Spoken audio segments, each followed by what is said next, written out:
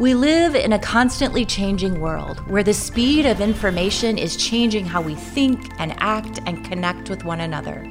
When people in a society lose faith in their institutions, in God, and in each other, the nation collapses. We need help rebuilding trust and tying it all together. Welcome to All That to Say, a podcast exploring the interrelatedness of all things in long-form conversation. General Superintendent Emerita of the Wesleyan Church and founder of Hope International, Joanne Lyon, joins the podcast to discuss John Wesley, reclaiming our identity in the church, and the opportunity to lead in these difficult days. Joanne Lyon, I am so proud and excited to have you at our All That to Say table today. Thanks for joining us. Thank you. I'm so delighted to be here. Well, that's what people say at the beginning. We'll see what you say at the end. But I'll let you know. You'll let me know, because I know that what you speak is truth. And it's been my privilege to become acquainted with you over the last few years, and I am still in awe of just what you do and how you do it, because there are a few figures that I know that have had such a transcendent reach and voice, especially within many quarters where people of faith don't have access. You've been able to walk in and hold true to yourself, while at the same time intersect and win the respect of a world that is much broader and much more diverse than, well, the town where I live, for instance. And anyway, I so respect your capacity, Joanne, to have conversations, to build bridges, but also to lead people to truth as you understand it.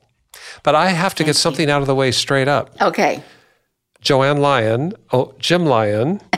Yes, that's okay. right. So let's just clarify. We are not related. Not related. You're a Lyon by marriage. That's right. Your husband's name is? Wayne Lyon, who I do not know, but I'm thinking somewhere in history there has to be a Lyon convergence. Someplace along the line, because there's this whole thing about whether it's got an S on the end or an N on the end. No, I'm sorry. Joanne, there's no thing about that. There is no S on the end That's of right. Lyon. Now, there's a crowd of people that do that. That's right. But not ours. Not ours. What shall I say? The pure. That's right. That's exactly right. But do you know this? That the Queen Mother Elizabeth, the mother of the present Queen Elizabeth II in the United Kingdom, that woman, the Queen Mother, was a Lion. That's her maiden name. I have been told that. I'm just telling you. They were devout Presbyterians. I read up on this because I thought, well, surely I have a stake in the palace. They were devout Presbyterians, and the Queen Mother's father was a little, he was suspicious of the young prince that was courting his daughter, because he felt like the royal family was just a little bit out there in terms of their practicing their faith. Yes. That's what he thought in the day, back in the 20s. And he ultimately acquiesced, and of course she became the Queen Mother. But I always think about that when people say, you're a nobody. Oh, wait a minute. Lyon's my name. That's right. That's right. That's a good one. I just want you to know, Joanne, whatever else people say about you, you've got that tie. I'm going to remember that one. I did know that Lion was there, but I didn't know all that story, so that's good. And you just believed what I told you. Yes, I did. I did, totally. which says a lot about our conversation going forward. You have had what I would call a storied career, and still living out new chapters. And as you have kind of walked through a lifetime of service, because your life has been dedicated to service, and service grounded in your faith. You grew up in the Wesleyan Church and have stayed with it all these years. And, the Wesleyan Church is a moniker that bears witness to a theological train, which starts with John Wesley. You have developed a fascination and a healthy way of understanding Wesley's value frame, his exegesis of Scripture, his own experience with Christ, that has hugely informed the Wesleyan Church and many other churches that have different names, but all tie themselves to that Wesleyan root. So, Joanne, I'm so excited for you just to unpack for us a little bit your sense of John Wesley. Who was that guy? It's a name that most people can recognize, but may not know these days. Well, as I've gotten in more deeply to understand who John Wesley, I grew up, of course, that's who we are, and et cetera. But I think there's several pieces with John Wesley that I think are very significant. I think of his failure. He was a great Anglican, and he was going to come to America and save the Native Americans. and he had great knowledge and a desire to follow God. And he came and failed. He wasn't able to do that, and got back on the boat to go back to England as a failure. And this is about 18th century. Yes, exactly. And so as he's going back, there's a storm. And he looked around and he was scared to death and he was sure he was going to die. And here are the Moravians praying. And he walks over and talks to them. How could you pray in the midst of this? And they're a group of believers who have their own identity as Moravians. Exactly. Yeah. Mm-hmm. And they began to tell him about the Holy Spirit. And he was, he theologically perhaps knew it, but didn't quite understand it, and began to pray with them. And then Peter Böhler from that group began to be his mentor. And so as we move along, as he came back to England, still trying to figure out what he should do and whatever. And of course, there's that great moment that's referred to as his heartwarming experience. As is more generally talked about, and as he theologically talks about it, it was when he really gave his all to the Lord and received the Holy Spirit. And so as I go back, when I look at the New Testament, we've got, as they left Pentecost and they went out and they would say to people, have you received the Holy? Oh no, we know Jesus and we know John the Baptist, but we don't know the Holy Spirit. And so there is that piece, that part. There's a step. As a step. A step past acknowledging Jesus. That's right. It's kind of like Wesley also talks about a house. You can sit on the porch, mm-hmm.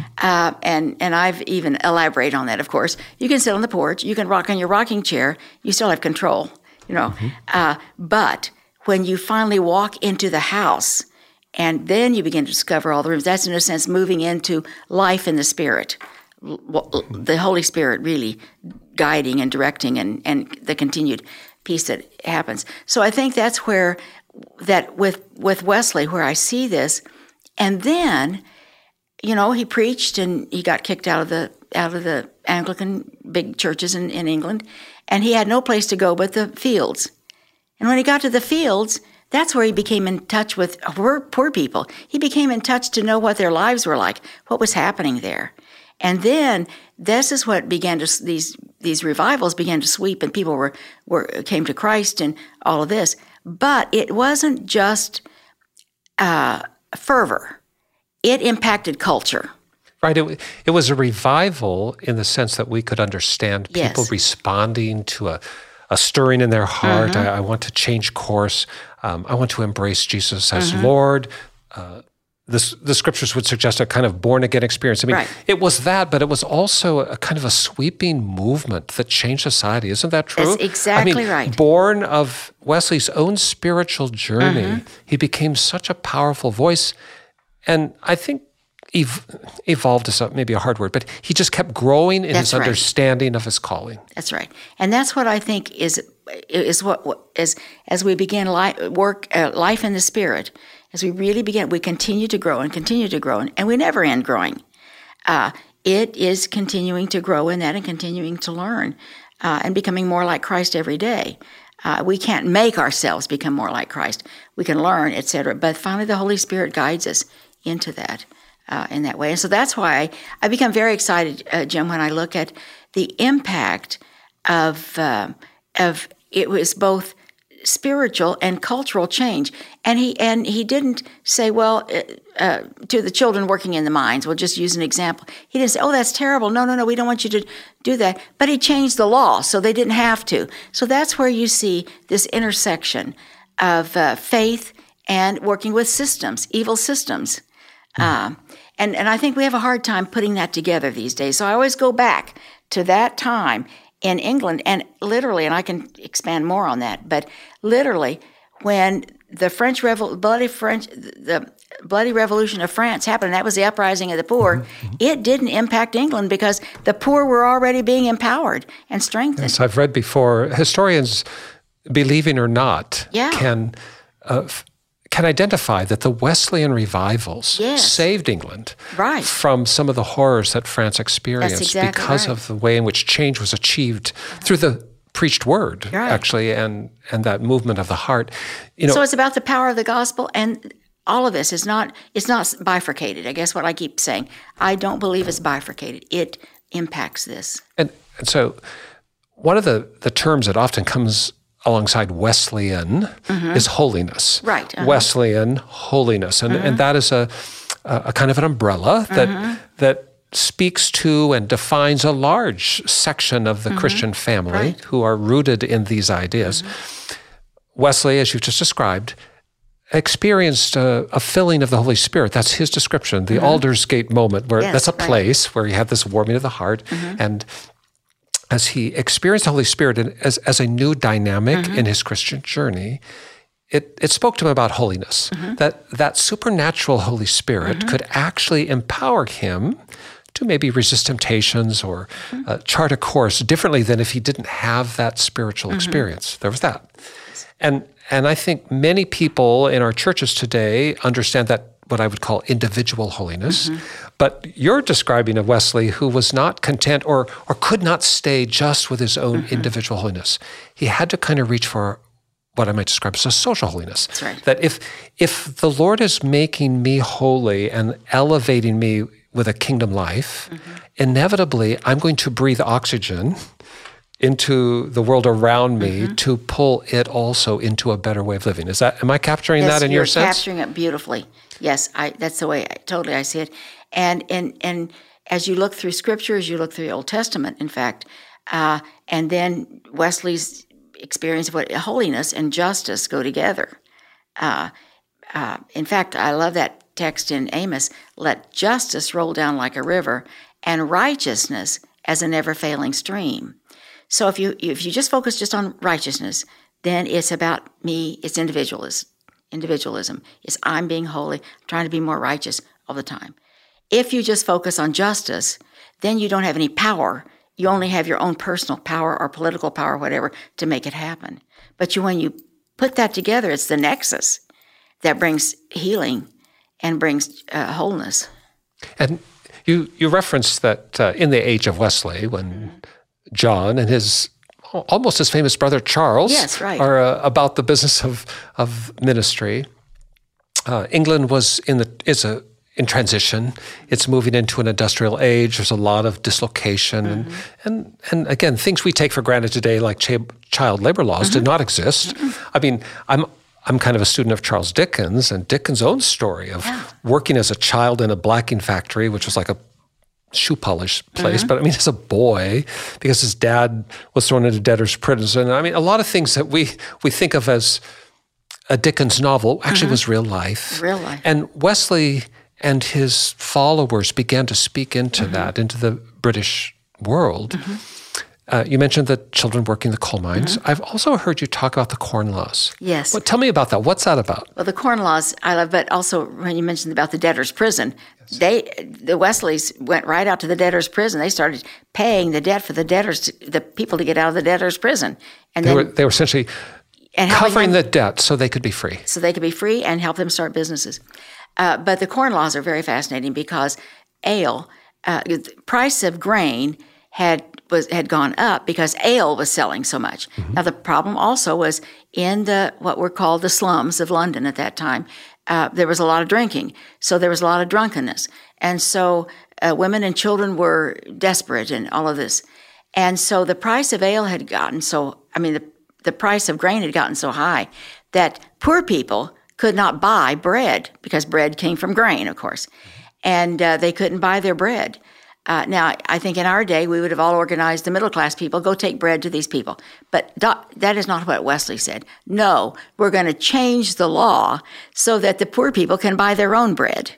And so that's exactly what his followers did, and that was part of the revivals, is they lobbied the parliament and got the law changed. And so those are called the Corn Laws. And the price of grain went down, and poor people could buy their own bread. And changed the whole landscape. Changed the whole landscape. Absolutely changed the whole landscape. You know, as we talk about Wesley, though, an outstanding figure, a fascinating character. A character, I don't mean in a diminutive sense, but just as an individual, his story, like few others.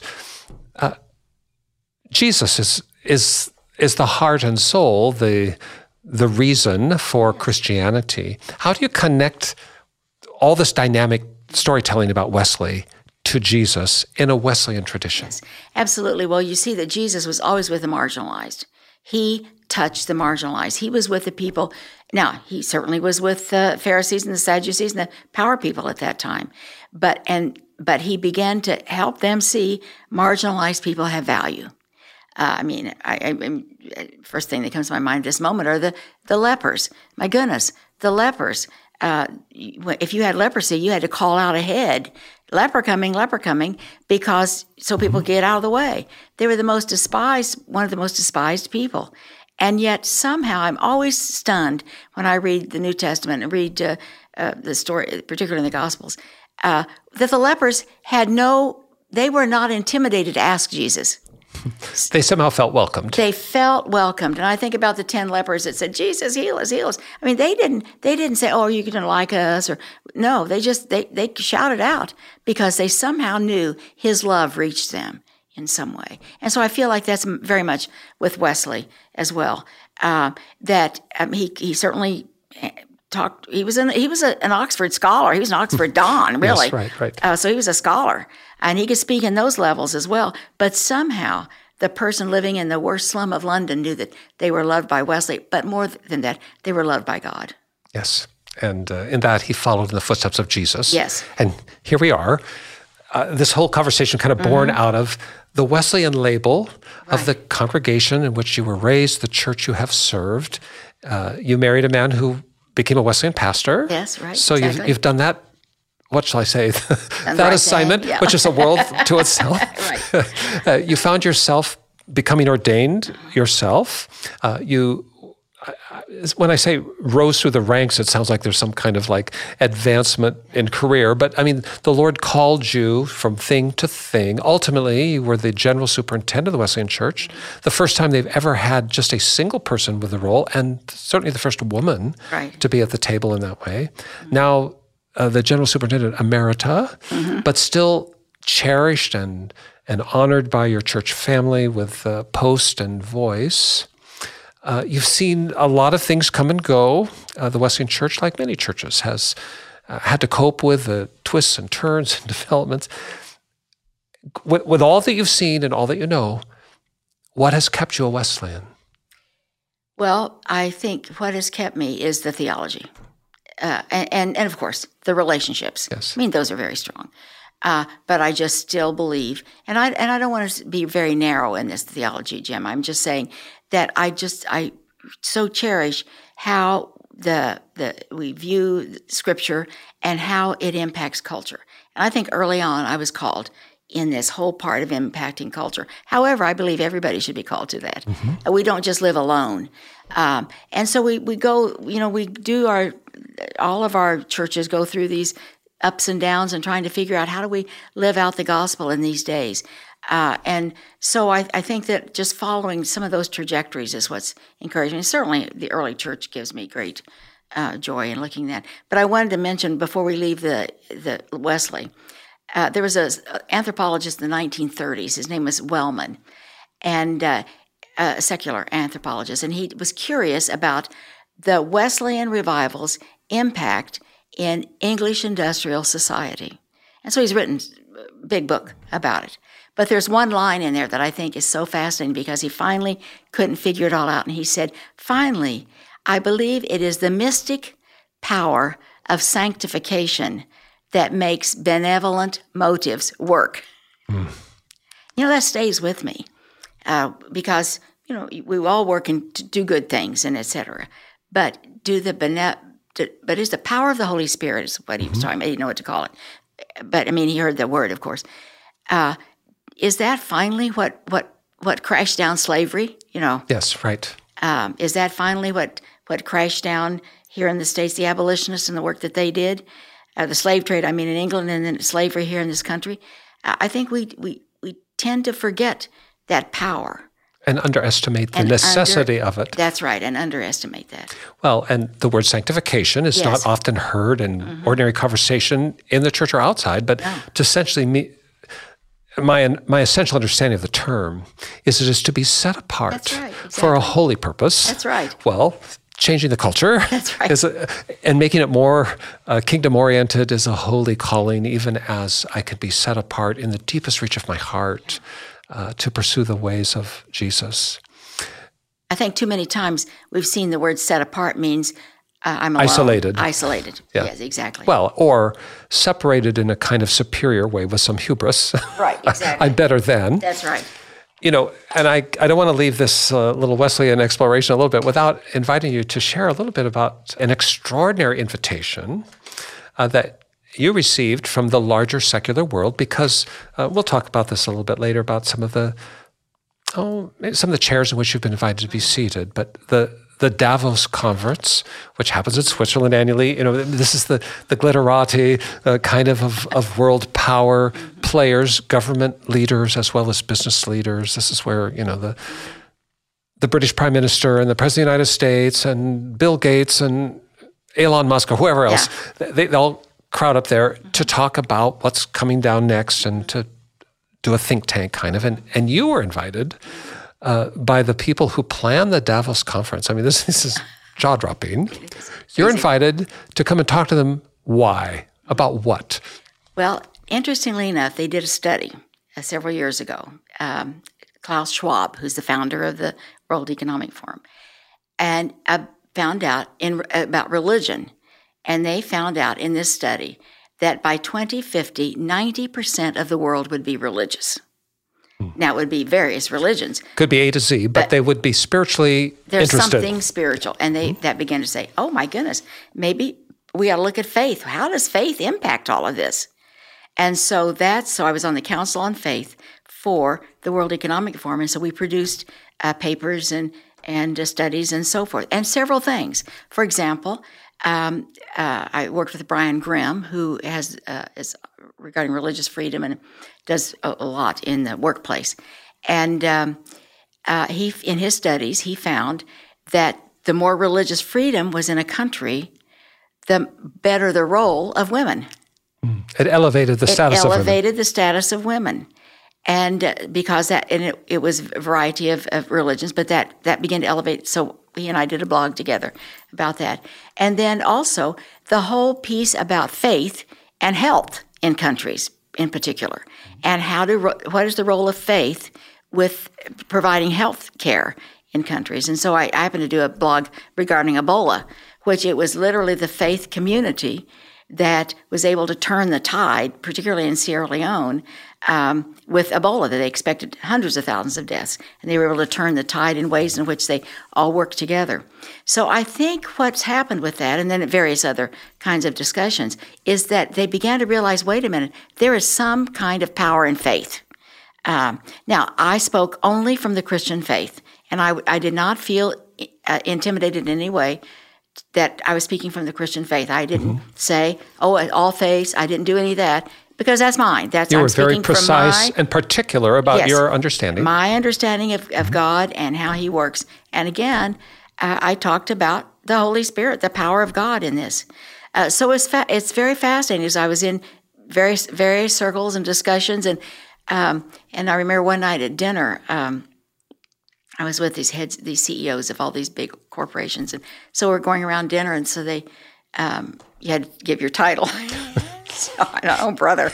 So they got to me, and I said, "Well, I'm the general, big swallow, the general superintendent of the Wesleyan Church globally." And somebody asked exactly. I said, "Well, it means I'm the head." And somebody said, "Does that mean you're like the Pope?" And I said, "Yeah, I guess so." And we laughed. Two people down from me said, "I know the Wesleyan Church."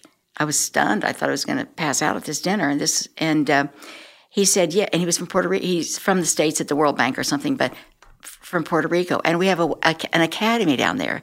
And he said, "My friends are standing in line in a wait list to get their kids into that academy. It's so good."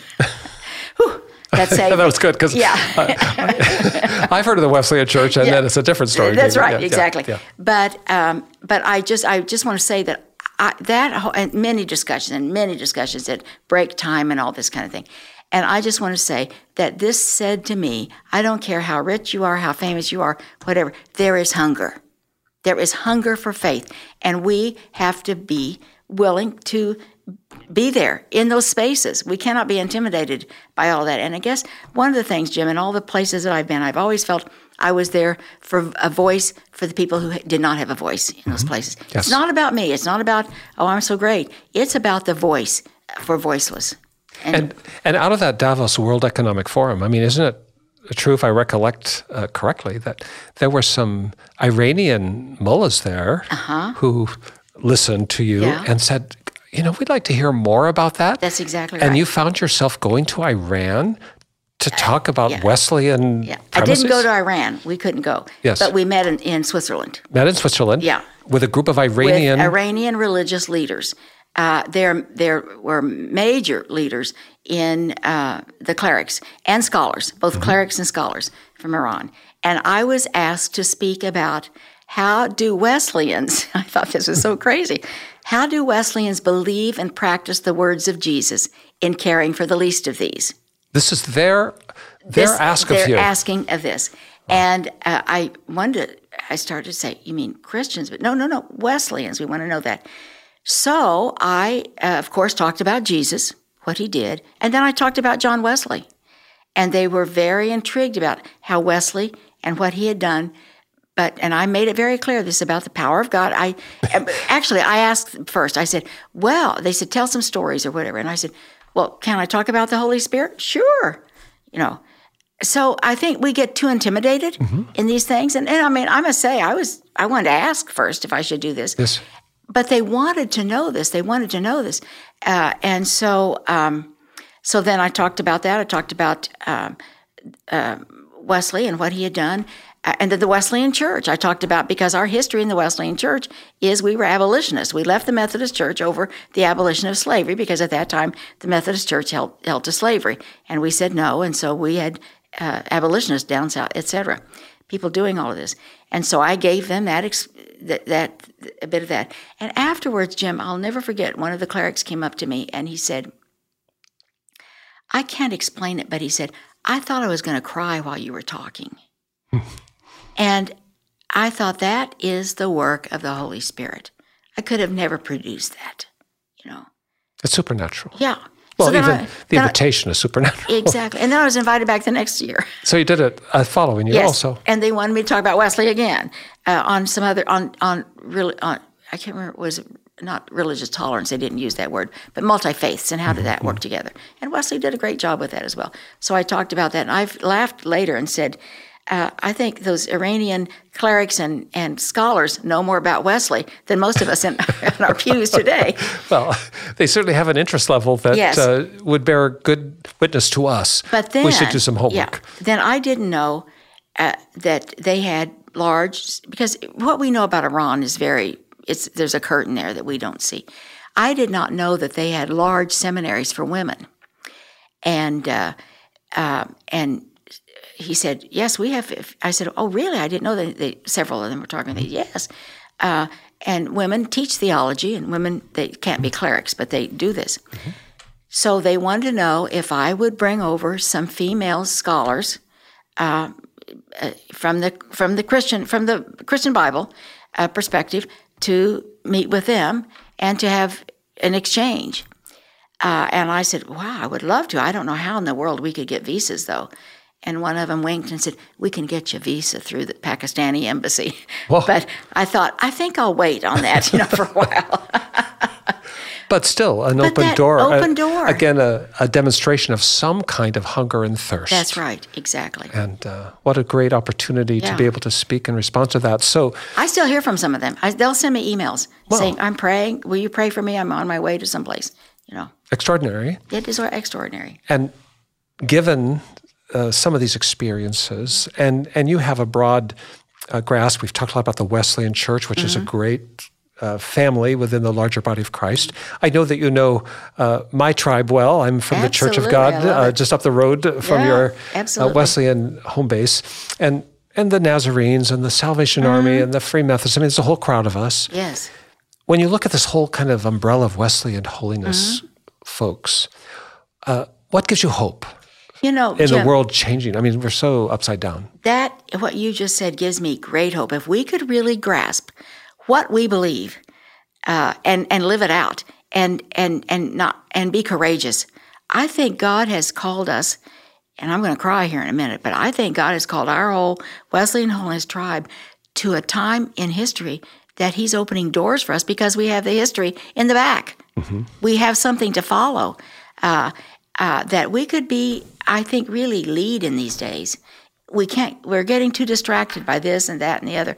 And we've got to realize that, I don't know, how do we say that we've been called as a special people? I don't want to make it in that way. I'm saying that not way. Oh. But can we see our special calling? Can we see a specific calling? Exactly. Yeah. I mean, when we look at the Second Great Awakening with Charles Finney, I mean, that was our tradition. He was our tradition. He kind of embraced yes. that, right? And to see how, I mean, I think about the city of Rochester. The city shut down because there was so much conviction. You know, they couldn't even go to work. The conviction of God was on them in some way. We use that term conviction, but hunger, I guess I should say, hunger for something, that the entire city shut down during those times. And then, you know, he would have his meetings and people would call. But also, when they came to Christ, they were also given the task to be abolitionists, you know. Yeah, so I mean, it wasn't just an individual experience. Yeah. It was a redeeming for eternity's sake. That's right. But with a clear mandate for bringing the kingdom to life here and now. That's right. Yeah. Exactly. And that whole pericope, that lens, is something that I'm hearing you say. If we could just own that and kind of live into that a little bit more, maybe we're at an intersection of history where that is especially necessary. Yeah. You know, we had as a guest on this podcast some weeks ago an author, Kristen Dumais, and she has written a book called Jesus and John Wayne. Yes. It's become almost a bestseller. I know it. I know you're familiar with that work. Part of her thesis is that there has been in American Christianity per se a kind of maybe some detours from Jesus in the way in which we've imagined ideal Christian manhood and womanhood. Now, you're a woman who has lived through an age. The Wesleyan Church has always been open to women in leadership, but that's not necessarily the cultural norm in Christianity or even in the secular world. As you have walked through all that and you've listened to Kristen or read her writing, what do you think? Do you think there is something to that we have some work to do on gender within the Christian community, or maybe even in the way in which we understand Jesus? I think so, for sure, Jim. When I read her book, I kept thinking, I need to write a parallel story that was happening in all the things that she talked about, because there was a parallel story of, I was involved in helping to start Christians for Biblical Equality, and that would have been during the 80s. And then as I look at our church and et cetera, but it was a timid voice in light of all this loud patriarchy. And sorry to say, all of us, the Wesleyan Church, all of us were influenced by that.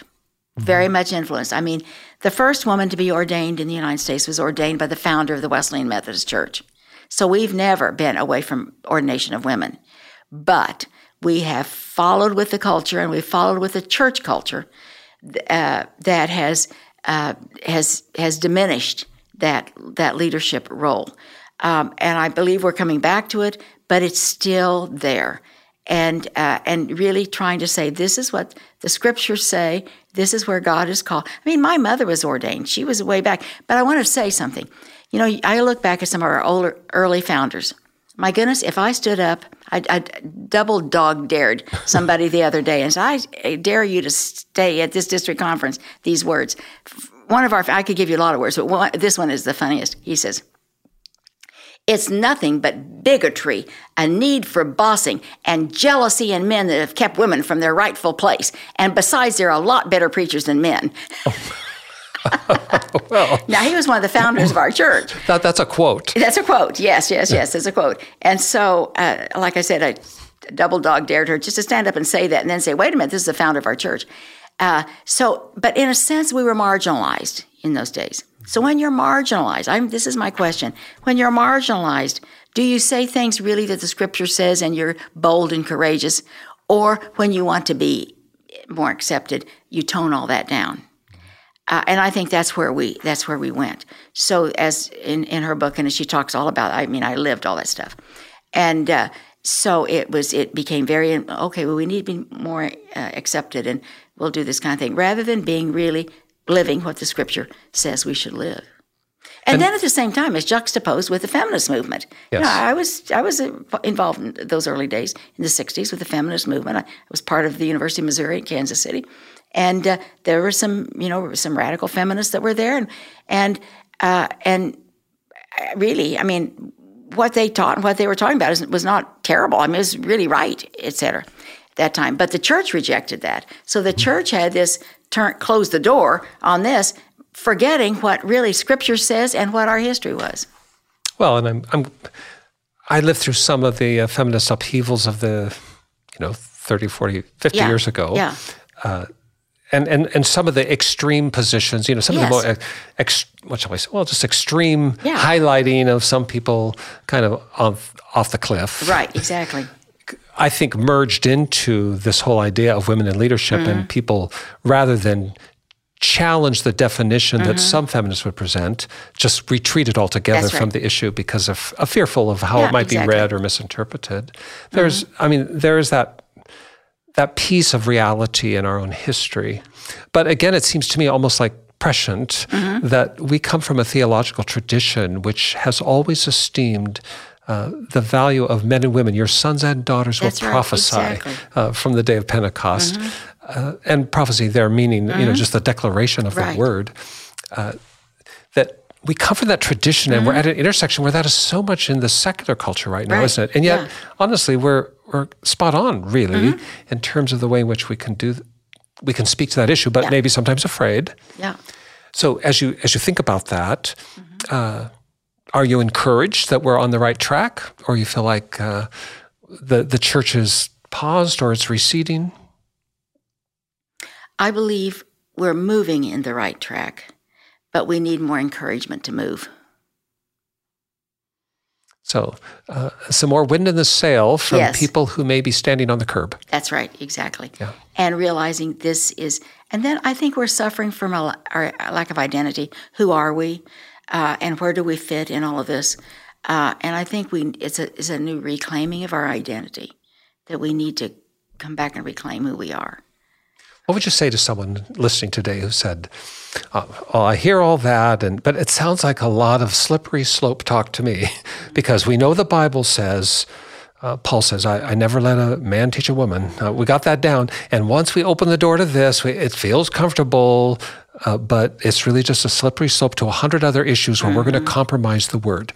Now, the Joanne Lyon that's sitting at this table, I think would describe herself as absolutely committed to the Scripture as a supernatural revelation that's not subject to our tweaking.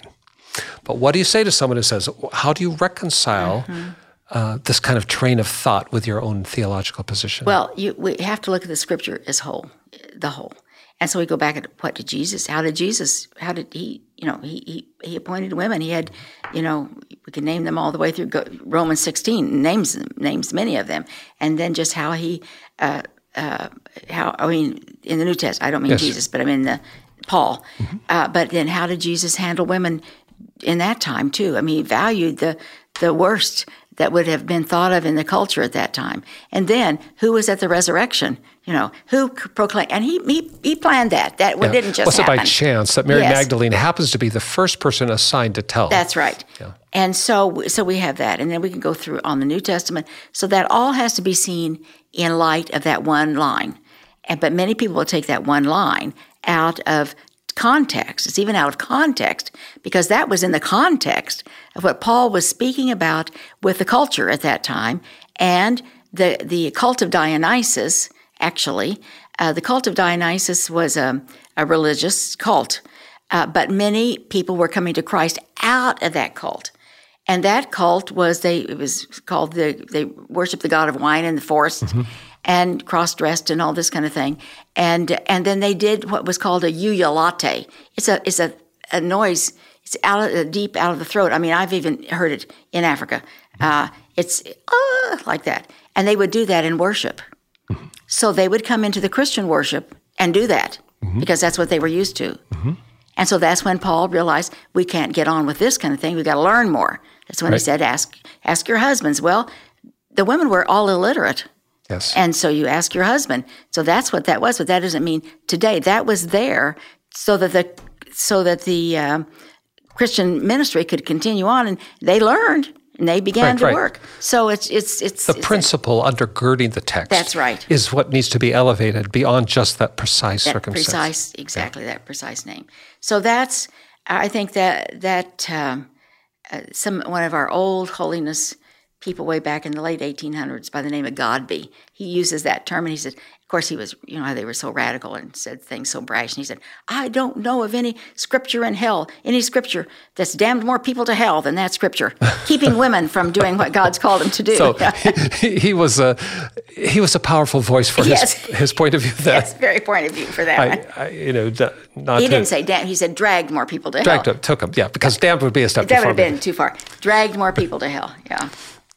When I was a college student, young man, at a Wesleyan holiness school called Seattle Pacific University, my local church where I attended had a woman who taught the Sunday school class. Her name was Nancy Amundsen. She was brilliant. We all just loved Nancy. She was probably 10 years older than the students.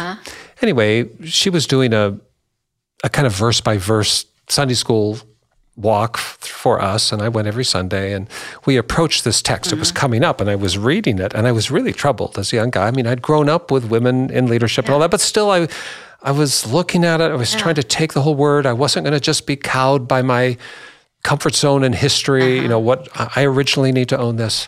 Anyway, so I got to the class. She reads this text, and I just had to raise my hand and said, Nancy, I love you. We all love you, but here's this verse. It says, I never let a woman teach a man. And I'm telling you, here we are, college students, and there you are teaching us, and I'm trying to reconcile that. And she replied by saying, well, Jim, you're not a man yet, so don't worry about it. Oh, wow. That's a great line. I'd never forget that because it just kind of stopped me in my tracks. That is a great line. And, I love it. And it's a testament to Nancy's own, what shall I call, anointing. Yes, exactly. Well, as you have walked through ministry, and we've talked a lot about these intersections between culture and our faith. Another, really dynamic part of that we've just brushed by, but I'd like to dive in a little bit deeper, is the reality of we in the United States have often seen church and state as completely divorced. That it's almost like a commandment. Church and state are separate, and so on and so forth. And yet you have navigated a path faithful and true to your church and to your faith, but also intersecting with the public square, with the government, secular agencies, and so on. And help us understand that. How do you see those two streams alongside? Are they antagonists? Are they sometimes partners? What should they be? What would you say to people today of faith who are trying to figure out, what's my place? Good question, Jim, because I think we've seen in recent past where it's like I said to one person who was moving totally into a political party piece, and he was a church leader, and I called him by name, and I said, you know what, and you get in bed with a particular party, you've lost your prophetic voice. And he said, oh, no, because they're right. Well, he did lose his prophetic voice, because now only that group will listen to him, no one over here. And I think government is, as I see it, government was set up that it's democracy, certainly, fair and understanding and all of this type thing. And at the same time, we don't want the government saying everyone has to be a member of the Wesleyan Church, because that's what's happened. We see that when it's happened in Europe and so forth.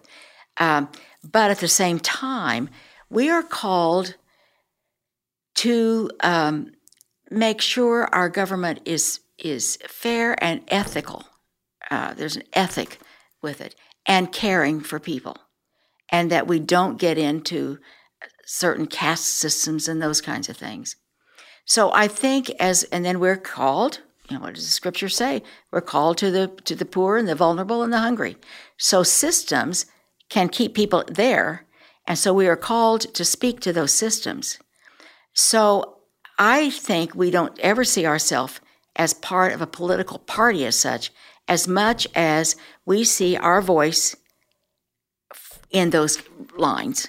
So, for example, I've lobbied on or advocated, I should say. Well, I'm not a lobbyist. Advocate on Capitol Hill for hunger, for hunger. When we saw that SNAP programs were being cut down, okay, there are families. We all have them in our congregations. And it doesn't mean that they're lazy and they don't want to work. I hate that. That always gets connected. And SNAP is a federally subsidized program of food provision. For food provision and for the working poor. Much of this is the working poor. And so I have advocated on Capitol Hill for increase in SNAP food provisions, certainly for immigrants. Many years on, we need comprehensive immigration reform. After all, that's fairness. That's what there's people that are suffering, want to come into our country, etc. And I realize people have come in documented, and that's a whole other story. But they're here, and they're in our churches. And so then we begin to work with this. How can we work on that? And so various issues of this way, I think that's where we speak. We don't align ourselves with either. I've, spoken on both sides of the aisle to people about some of these issues, and can you think about this? Can you work with this and advocate in those areas? So I think that, certainly I've been invited to the White House and Oval Office, et cetera, and every time that I've been there, Jim, it's been, I'm here for that immigrant that has no voice, and many times these are immigrants that love Jesus. They're my own people, actually. Right. I mean, I went into President Obama's office and with just 6 other people we were invited there, and I told stories out of my own churches, But I'm open to all people. But, if you want to talk about just that. And so in various, during with President Bush's time, with people with HIV/AIDS in Africa, and I know that people would say, well, that's their problem. No, but that's not. It's a human problem. It's a human problem, and that's where we as God's people have a voice. That's what I want to keep saying. It's not, the kingdom of God is throughout the world, and we're part of that whole kingdom.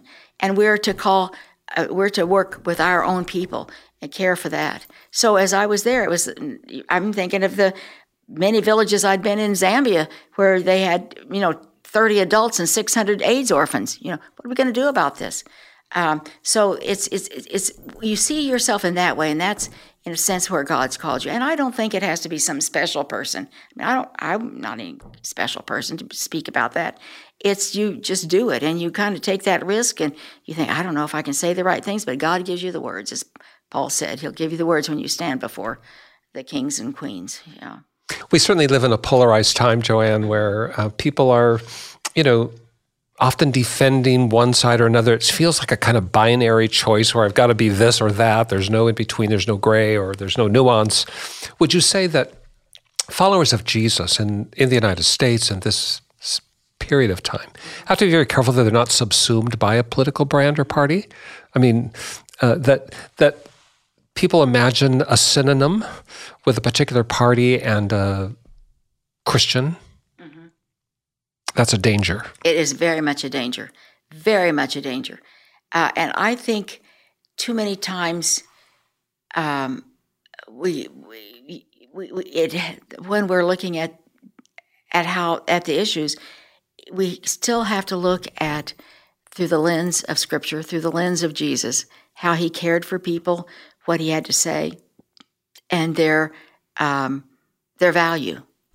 And so for you, an intersection in the public square is really driven by that part of the human experience, maybe differentiated from some other things that people in government wrestle with that may not be so obvious, but you're interested in the impacts on people. That's exactly right. And you want to chase down those things that you think more accurately reflect the way Jesus would be speaking or doing.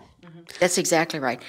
And I don't mean to lead the witness here, but my sense is that there's no party or there's no candidate, actually, who gets it all right. No, that's exactly, Jim. I've always said that no one party has it all right. No one candidate has it all right. You have to, so that's why you just speak where the Scripture is, and you move through that. I don't know why, I just see this pathway through the middle. you've got this on either side, but there's this pathway, and I don't mean it's necessarily the middle way that is bringing these two things together. It may be all about this side, or it may be all about this side, but it never is always all about one side or the other. Right, and so we do live in a world where people vote, and you have to make a choice. And in that choice, the acknowledgement that the person I'm choosing may not be altogether right, That's right. is an important concept for believers, even as my candidate may prevail or lose, but whoever the other candidate was may have some things I might work with. And I'm kind of leading you into a kind of path of conversation because I know that you have had experience with people on both sides of the aisle across partisan lines. Would you say that you found people on both sides at times with whom you would stand and say, no, they're right on this time, or even, I don't agree with this one, but I feel like they have a sincere interest in listening, or because Exactly. when you're on the outside, you've had the chance, Joanne, to actually be in congressional places. You've just described being in the Oval Office. I know you've had that. You've been at the UN. You've been at the World Bank. You've been at the World Economic. I mean, you're in a world where most of us just look and read a headline or make a judgment based on a social media feed. You've actually seen these people up close. What would you say to the rest of us about these people? Well, I think, it's interesting, as you were saying, I was remembering one particular incident on the House side. And this was a particular congressman who had been very much against immigration reform, and he was just hardcore and whatever. And one day, and he was a believer. I didn't know that until later, they told me, but he was a believer. And one day he found out this friend that had been this friend all these years had never revealed to him that he was undocumented. Oh. And he cried. I was in his office when he started telling the story. He started crying. He said, I started looking, what is all this about then? See, he'd only taken a political position on undocumented, but hadn't attached it to a human being. And suddenly and so he wrote up some legislation that's very good, and I think it's being tweaked certainly now. And so he invited several of us in, and there were some other congressmen in that office. If I named them, you would even know them. That I know, I must confess, Jim, I thought, am I in this office? I pinched myself with these guys that I really don't like. And the Spirit spoke to me and said, but they like this. Don't judge them on everything. Because I'd heard a lot of things on, but there they sat. And I thought, this is a picture for me. And we sat there and he talked. And then there were three of us from the evangelical immigration table in that room with him. And then he said, this is what I want to do, and I want to know what you all think. And we spoke to that about. And so were these other people that were agreeing with him. And you see, and I thought, okay, this is the way the Spirit moves too. And then he stood up and he said, he was still crying. He said, let's just hold hands and pray right here. And so we did. And I held hands with those guys that I don't generally like. But the Lord spoke to me and said, no, people's hearts can change on certain things. So don't constantly peg them in certain ways. So just when you said that, and I've had that experience in various other ways, but that was very dramatic that night as tears were rolling down tears were rolling down my face because I was surprised at myself also. But what was going to be able to take place in this and to change some hearts as they began to put a human face on a policy. And I think that's where we miss it too. Policies, but they don't get a human face on them. Well, and even as you're describing that, I'm imagining sometimes we look at political figures and we don't put a human face on them. That's right, too. I have a little bit of brief political history way back in my dawn of time. And, I represented Northwest Seattle in the Washington State Legislature for a brief time as a young man. I remember thinking then how different it looked when I was on the floor of the House having to make decisions than when I was looking from the outside and making judgments about the people who sat there. That's exactly and the right. truth is, it's not always easy. You sometimes have to make hard calls. And yes, some people are tempted by power or influence to go off the rails or not have integrity in their choices. But I also think there are a lot of people in government and in public office who are trying to do the best even though everyone can't see it the same. And maybe a little grace and the human face on the players can help us all maybe speak into the process ourselves.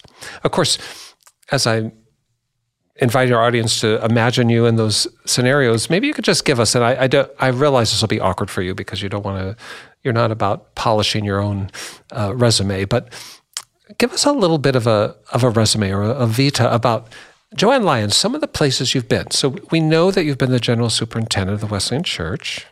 I know that right now you're the vice chair of the National Association of Evangelicals. That's right. All right.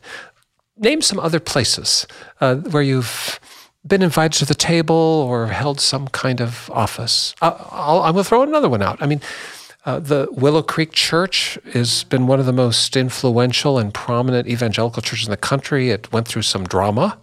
And when Willow Creek was trying to sort that out, they searched across the whole country to find people that had integrity and wisdom sufficient to actually explore and report. And JoAnn Lyons was one of those. No small thing, JoAnn. Well, thank you. So, and where else? Wow, you asked me that, and I have to go back a bit. I think I was just thinking, Jim, early on, this is a really interesting thing. We have what's called the Global Wesleyan Alliance today, but originally that was called the Christian Holiness Association. It was all those denominations. And so this is really funny. This is 1970. They were going to have a conference in Kansas City. And they always had a little tea for women. A little tea. So we lived there. And I was working at that time. I was very involved in the urban core of Kansas City, working in government programs. That would have been right after the race riots in the city. Very involved in how do we, and I ran government programs there. And I did that again out of my faith, and I feel as I saw even 60 Minutes came in and did a study of what we'd done because it had been so successful. And I think that's about the power of the Holy Spirit moving, that triple bottom line that we talk about.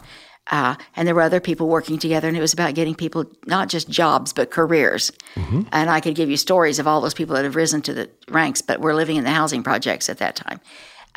And how we were able to work that and the dignity that came. And so they called me up to meet with the people, and they said, we just wanted to know if you would be responsible to do a tea for the women at the thing.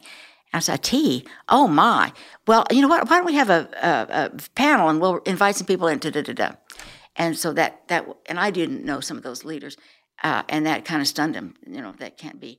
But anyway, we had it, and we had more than a tea, and we had that. And then they asked if I'd stay on and do these kinds of things. And so I did, and stayed on and did several things. And as I look back on that,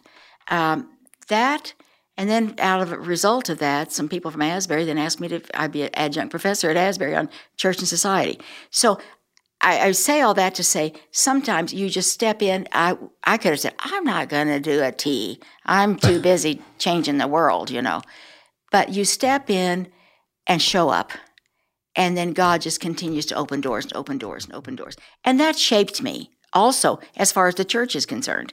The broader church began to shape me in that in those kinds of ways. So I certainly, as far as the UN is concerned, I've been there involved in a variety of, particularly regarding the Millennium Development Goals, part of the Millennium Development Goals, and now the Sustainable Development Goals. So as part of all of that with the UN, met many people in that. Then, let me just pause to say here for our audience that the Millennium Development Goals, which were birthed at the turn of the century, yes, and then a 10-year program of targets for the developing world, and then the Sustainable Development Goals, which is kind of the next chapter of That's that. Right. I mean, these have been hugely influential. Exactly. Most people in the United States are not even familiar with the vocabulary, but as someone who's, like you, has a church family that spans the globe, I can tell you that it's rewriting the map. I'm hearing you say you had a voice in those. That's exactly right. Which include things like the elevation of women, That's and right. the protection exactly. of children, and so on. And hunger, eliminating hunger, and and all of that. And so I was part of that. And then next time with Sustainable Development Goals, part of that as well, and continuing to work in a variety of things. And I've been invited back to the UN just last year to meet with. This was fascinating because they said the UN had tended not to understand evangelicals. Mm-hmm. Because of what's happened in the last few years. There's a whole different view of who evangelicals are. So someone suggested that I get, and 3 other people, then we meet with these other heads of these, they were from around the world, heads of these divisions. And it was interesting because we found immediate common ground and who the church was and who we were. And later I heard that they said, boy, those aren't the kind of evangelicals we thought they were. They were surprised by their prejudice, as it were. That's right. Yeah.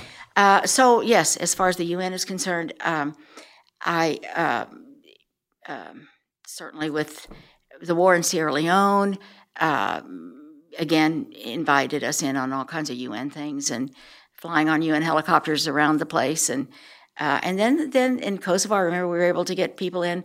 They could fly to Rome, and then UN would fly us in to Tirana. All of those kinds of things.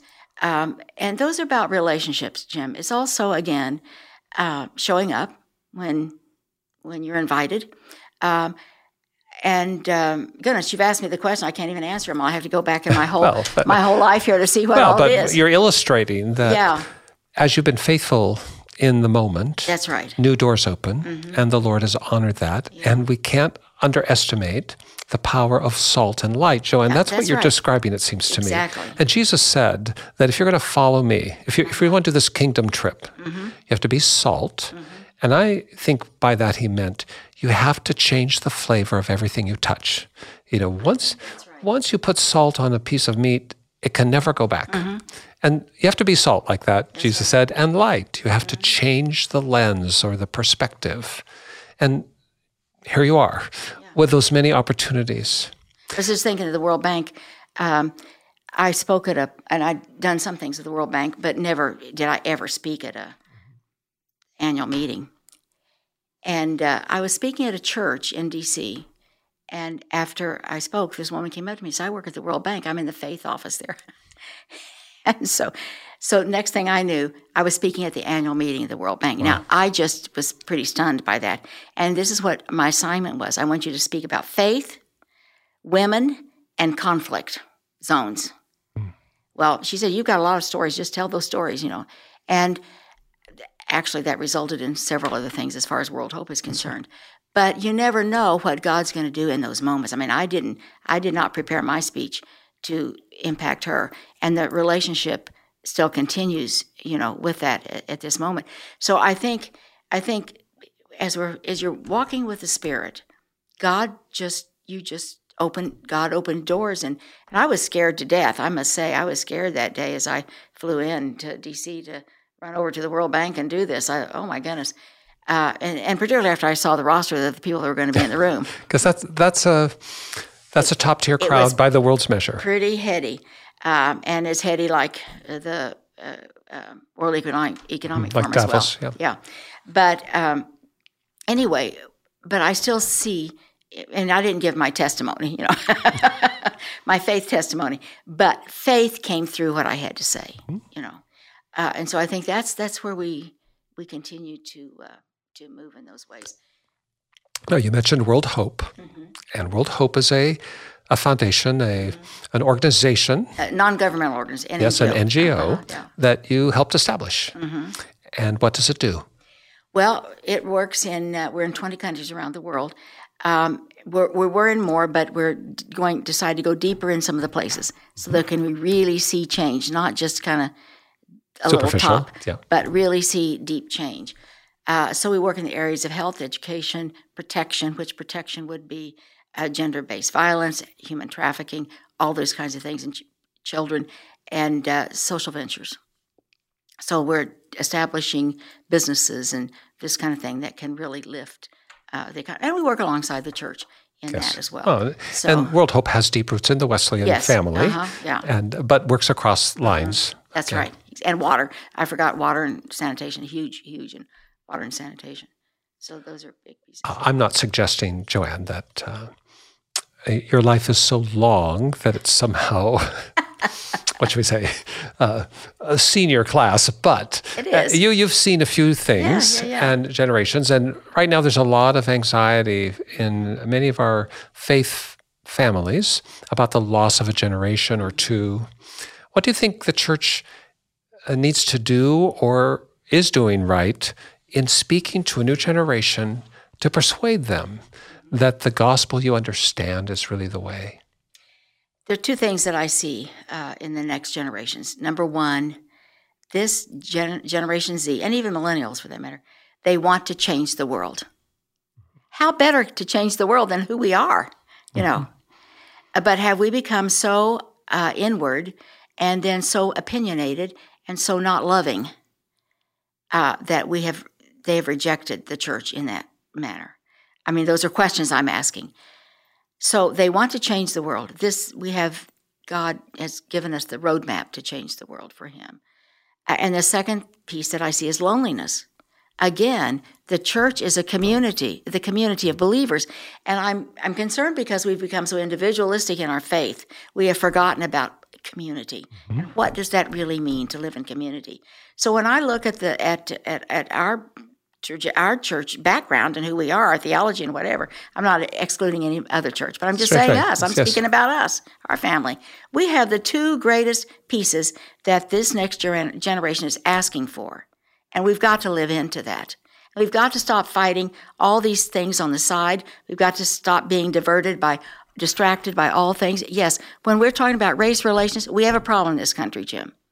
And when I go back to our early days regarding race, we, in the Wesleyan Church, yes, we were abolitionists, we did that, but we didn't do well after Reconstruction. Mm-hmm. We isolated again. So it's time that we come back and say, wait a minute, this is where we are. And there are systems. Yes, there are systems that are broken in our country.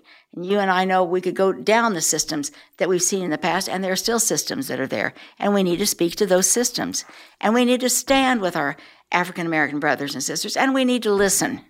One of the things that I find is that we don't do, as white folks, we don't do a very good job of listening. We don't want to hear those stories. We want to say, oh, no, that's not true. But it is. It's our African-American brothers and sisters' life that we have said, oh, no, that isn't true, because my life isn't that way. And so we have got to, as I see it, we have got to do far more listening in this and humility. We've got to become more humble in how we are going to lead and bring the church forward in these ways. And with compassion.